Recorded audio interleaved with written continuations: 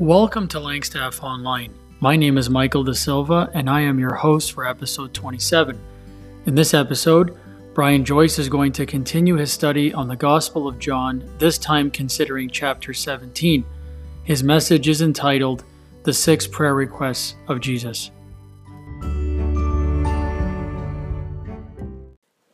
Thank you for joining today's podcast. It is my intention to speak from John 17. John 17 records the beautiful words of Jesus as he speaks with his Father prior to the cross. In the first section, he speaks about his glory and his desire to be with his Father. He then moves into intercession on behalf of his immediate disciples, then for all his children, which include you and me. Today's podcast will be devoted to 6 requests that Jesus makes in this chapter. He prays for protection, for unity, for joy, for sanctification, for glory, and intimacy. Each of these truths that Jesus prayed for have both positional and practical aspects to them and will help us in our present walk with God. First, he prays for protection. Let's read verse 11. And I am no longer in the world, but they are in the world, and I am coming to you. Holy Father, keep them in your name, which you have given me, that they may be one, even as we are one. And verse 15, I do not ask that you take them out of the world, but that you keep them from the evil one. So the Lord Jesus is requesting protection for his own. Notice the language of verse 11. Holy Father, keep them in your name. The main responsibility for the security of the disciples, and now us, is in the hands of our Father. In the Old Testament, we see over and over how God protected his people. At the Red Sea, for example, it says, the Lord will fight for you. When Amalek attacked, the Lord is our banner. With the 12 disciples, Jesus was there, physically and very protective to ward off the enemy.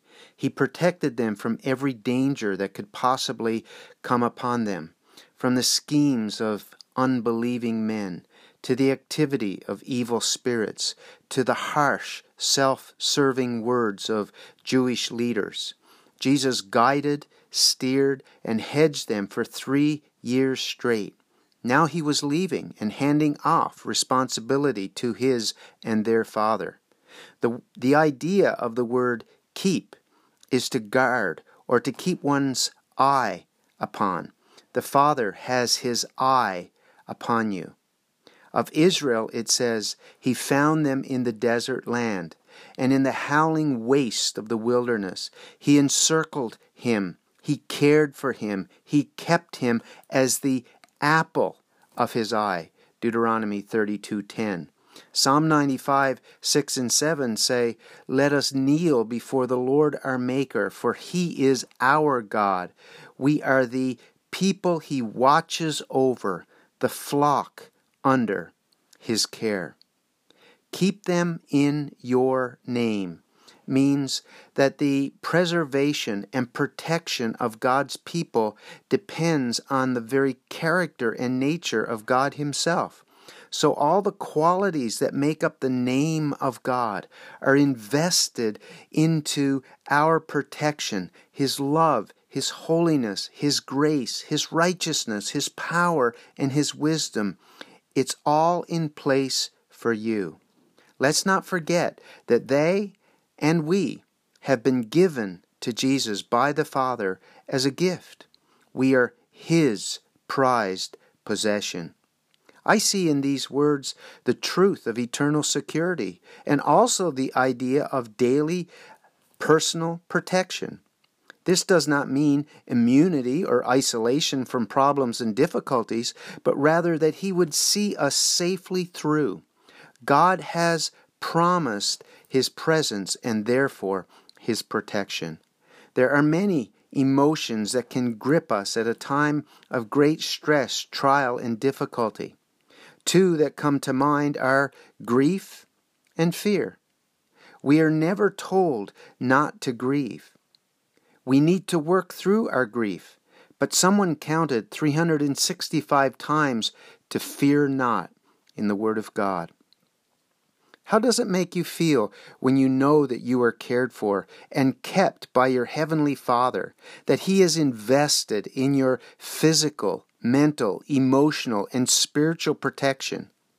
The term Father can bring up a lot of thoughts, some negative, some positive, depending on the character or personality of your earthly father. Let me assure you that all the positive qualities that should mark a father are His. He loves, He knows, He cares, He is desirous and willing to give you as much of Himself as you will take.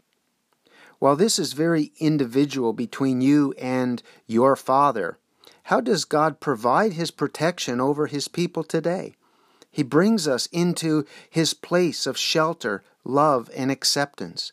In 1 Timothy 3:15, He calls it the house of God, a place where the Father's children are taken care of, protected, fed, sheltered from the attacks of the enemy.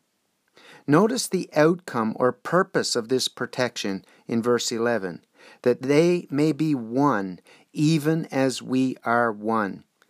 Feeling and being safe is a necessary factor in a company enjoying unity. This is the second request of Jesus I would like to consider. Unity. If you haven't heard Pablo's podcast on unity, I would encourage you to go back and listen to it. But in verses 11 and then verse 21 to 23, we learn about this reality, this desire that the Lord Jesus has for His disciples, and I believe including us, to live and enjoy unity. Notice verse 11, that they may be one as we are one. Verse 21, that they may all be one just as you. Verse 22, that they may be one as we are one.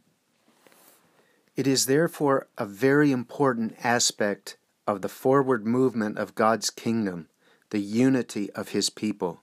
It is no wonder that the devil has attacked this desire of Jesus and vehemently tried to ruin it down through the centuries. It is important to note that God is the source. God is marked by unity. There is no division, no dissension, no disunity or discord in the Godhead. There is diversity, but no disunity. There is unity in possession of the same life. There is one God, not two or three distinct persons, but one eternal God. There is unity of purpose. They all want the same thing. All three persons of the Godhead are in absolute, full agreement. And then there is unity of practice. They each work in perfect harmony.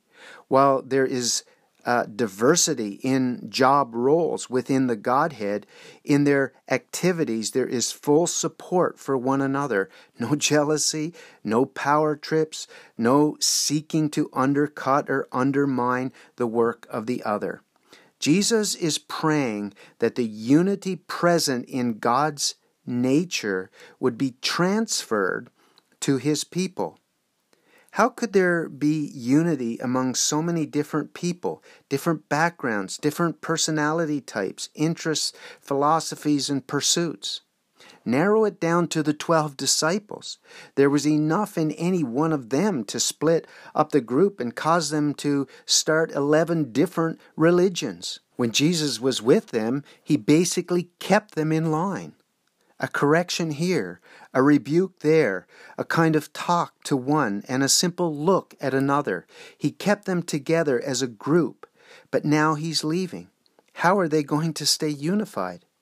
How are all the saved people of the world going to be kept together? All you need is 2 people for there to be disunity, and I'm not even sure you need 2. There is only one way. The unity must come from God Himself. He must first give it to us, and that is exactly what happened at Pentecost. In Acts chapter 2, after the Lord Jesus ascended to His Father, the Holy Spirit was sent down to indwell His people, the church. 1 Corinthians 12:13 says, "In one Spirit we were all baptized into one body, Jews or Greeks, slaves or free, and all were made to drink of one Spirit." As each believer is saved, the Spirit of God indwells and unifies each one into the body of Christ. In this unity, Christ in heaven is the head, and we, the people on earth, are His body, getting our direction, our commands, and our enabling from our head and indwelling life. With the Spirit of God indwelling each believer, there is unity, a unity of possession, the possession of God's life. We all share the same life of God. This is what Jesus was praying for, and this is what the Father did. Any believer from any country or background can shake hands or hug or give the holy kiss. I mean, when COVID-19 restrictions are lifted, and in perfect confidence say, Brother Tim, or Sister Ruth, knowing that you are in the same family. Up to this point, it's all good. A perfect unity from a perfect God. The big problem is that we tend not to be perfect. I want to push the whole concept of unity a little further. We need to talk about unity in purpose and unity in practice. God has been so good in providing us so many ways to put unity into practice. Let's consider 2. Number 1, our homes. This starts with the unity of the marriage bond. This bond gets its character from the relationship between Christ and the church. It is inseparable and based on sacrificial love. Ephesians 5. Therefore shall a man leave his father and mother and hold fast or cleave to his wife, and the 2 shall become one flesh. This gluing or cleaving to is a lifelong process. 2 different people coming together in unity, physically, mentally, emotionally, spiritually, and thus putting into practice the wishes of Jesus in John 17. Does this mean there will be no differences of opinion, no arguments, no conflicts? Someone said a marriage without conflict means one of 2 things. First, one partner has all the say and the other has no voice. Second, you're both on drugs and your brains are fried. Sorry, maybe that's a little bit extreme. Let me say this. If you want some good advice on marriage conflict, talk to my wife. But if you're asking me, one very important piece of advice is this. Always show respect. Always give honor to the other partner. It's a lot more difficult than you might think. Another area where unity is tested is in our local churches. Let's read Ephesians 4, 1-7. I therefore, a prisoner of the Lord, urge you to walk in a manner worthy of the calling to which you have been called, with all humility and gentleness, with patience, bearing with one another in love, eager to maintain the unity of the Spirit in the bond of peace. There is one body, one Spirit, just as you were called to one hope that belongs to your call, one Lord, one faith, one baptism, one God and Father of all, who is over all and through all and in all. But grace was given to each one of us according to the measure of Christ's gift. While Ephesians envelops the whole church, unity is most often expressed on a local level. Paul makes reference to the believers as walkers. In chapter 4, we are told to walk worthy of our calling. The idea behind this word worthy is that of a balance or a scale. Paul wants our practical Christian life to balance with the calling we have from God. One of the main areas of balanced Christian living is unity in the body, as described in verse 4. Unity is not uniformity. It comes from within and is a spiritual reality, whereas uniformity comes from outside pressure. First, let's consider the qualities that make for unity. Humility or lowliness, that is, esteeming ourselves correctly before God. Warren Wiersbe says that humility means knowing ourselves, accepting ourselves, and being ourselves to the glory of God. This is a Jesus attitude. Then there's gentleness or meekness, the attitude that submits to God's dealings and unkindness without retaliation, not pushing for our own agenda, but considerate of the needs of others, the result of the humble mind. Then there's patience and love and diligence and peace, which means to bind together like the ligament that holds the body together. Secondly, let's consider the functioning of the body in a local setting. The local church should get its character from the larger church, which is obvious because its members are believers. Unity and diversity are both essential for the proper functioning of the body. Ability and gifts are given by God. The church in Corinth was having major troubles on this front. They were focusing on what they had to give rather than the reason the gift was given. Psalm 133 provides further study on unity. 4 major realities are brought out. It is good, it is fragrant, it is refreshing, and it is a sure guarantee of God's blessing.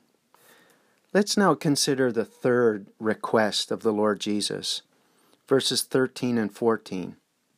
It is the request for joyfulness.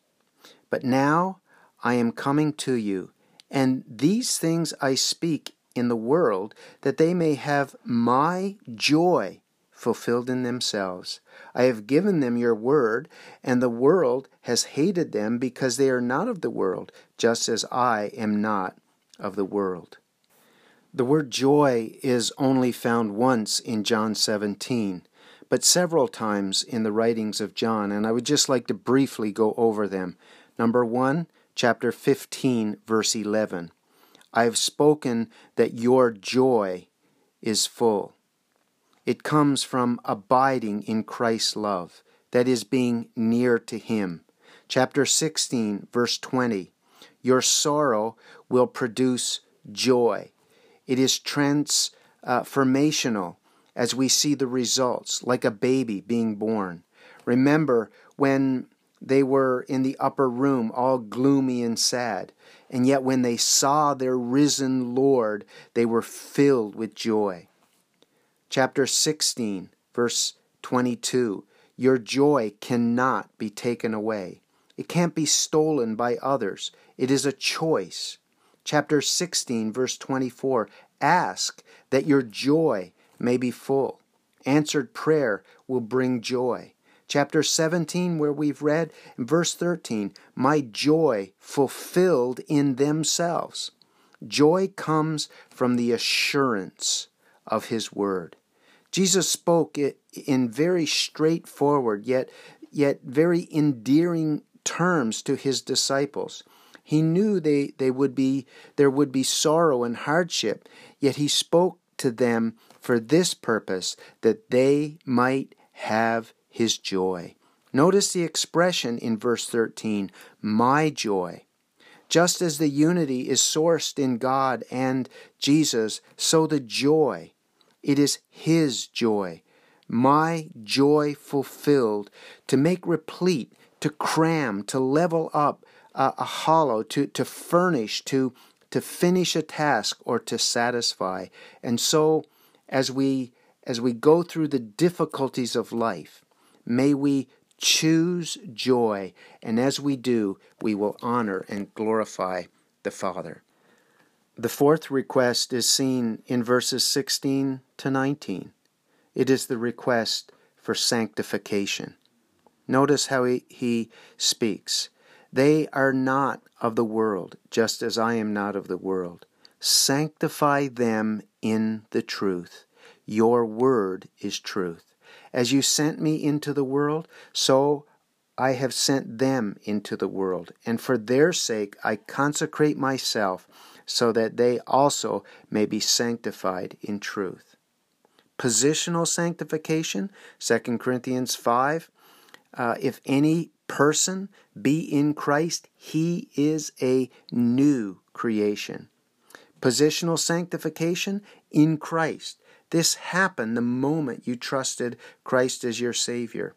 Practical sanctification is 1 Peter 1. Be holy as I am holy.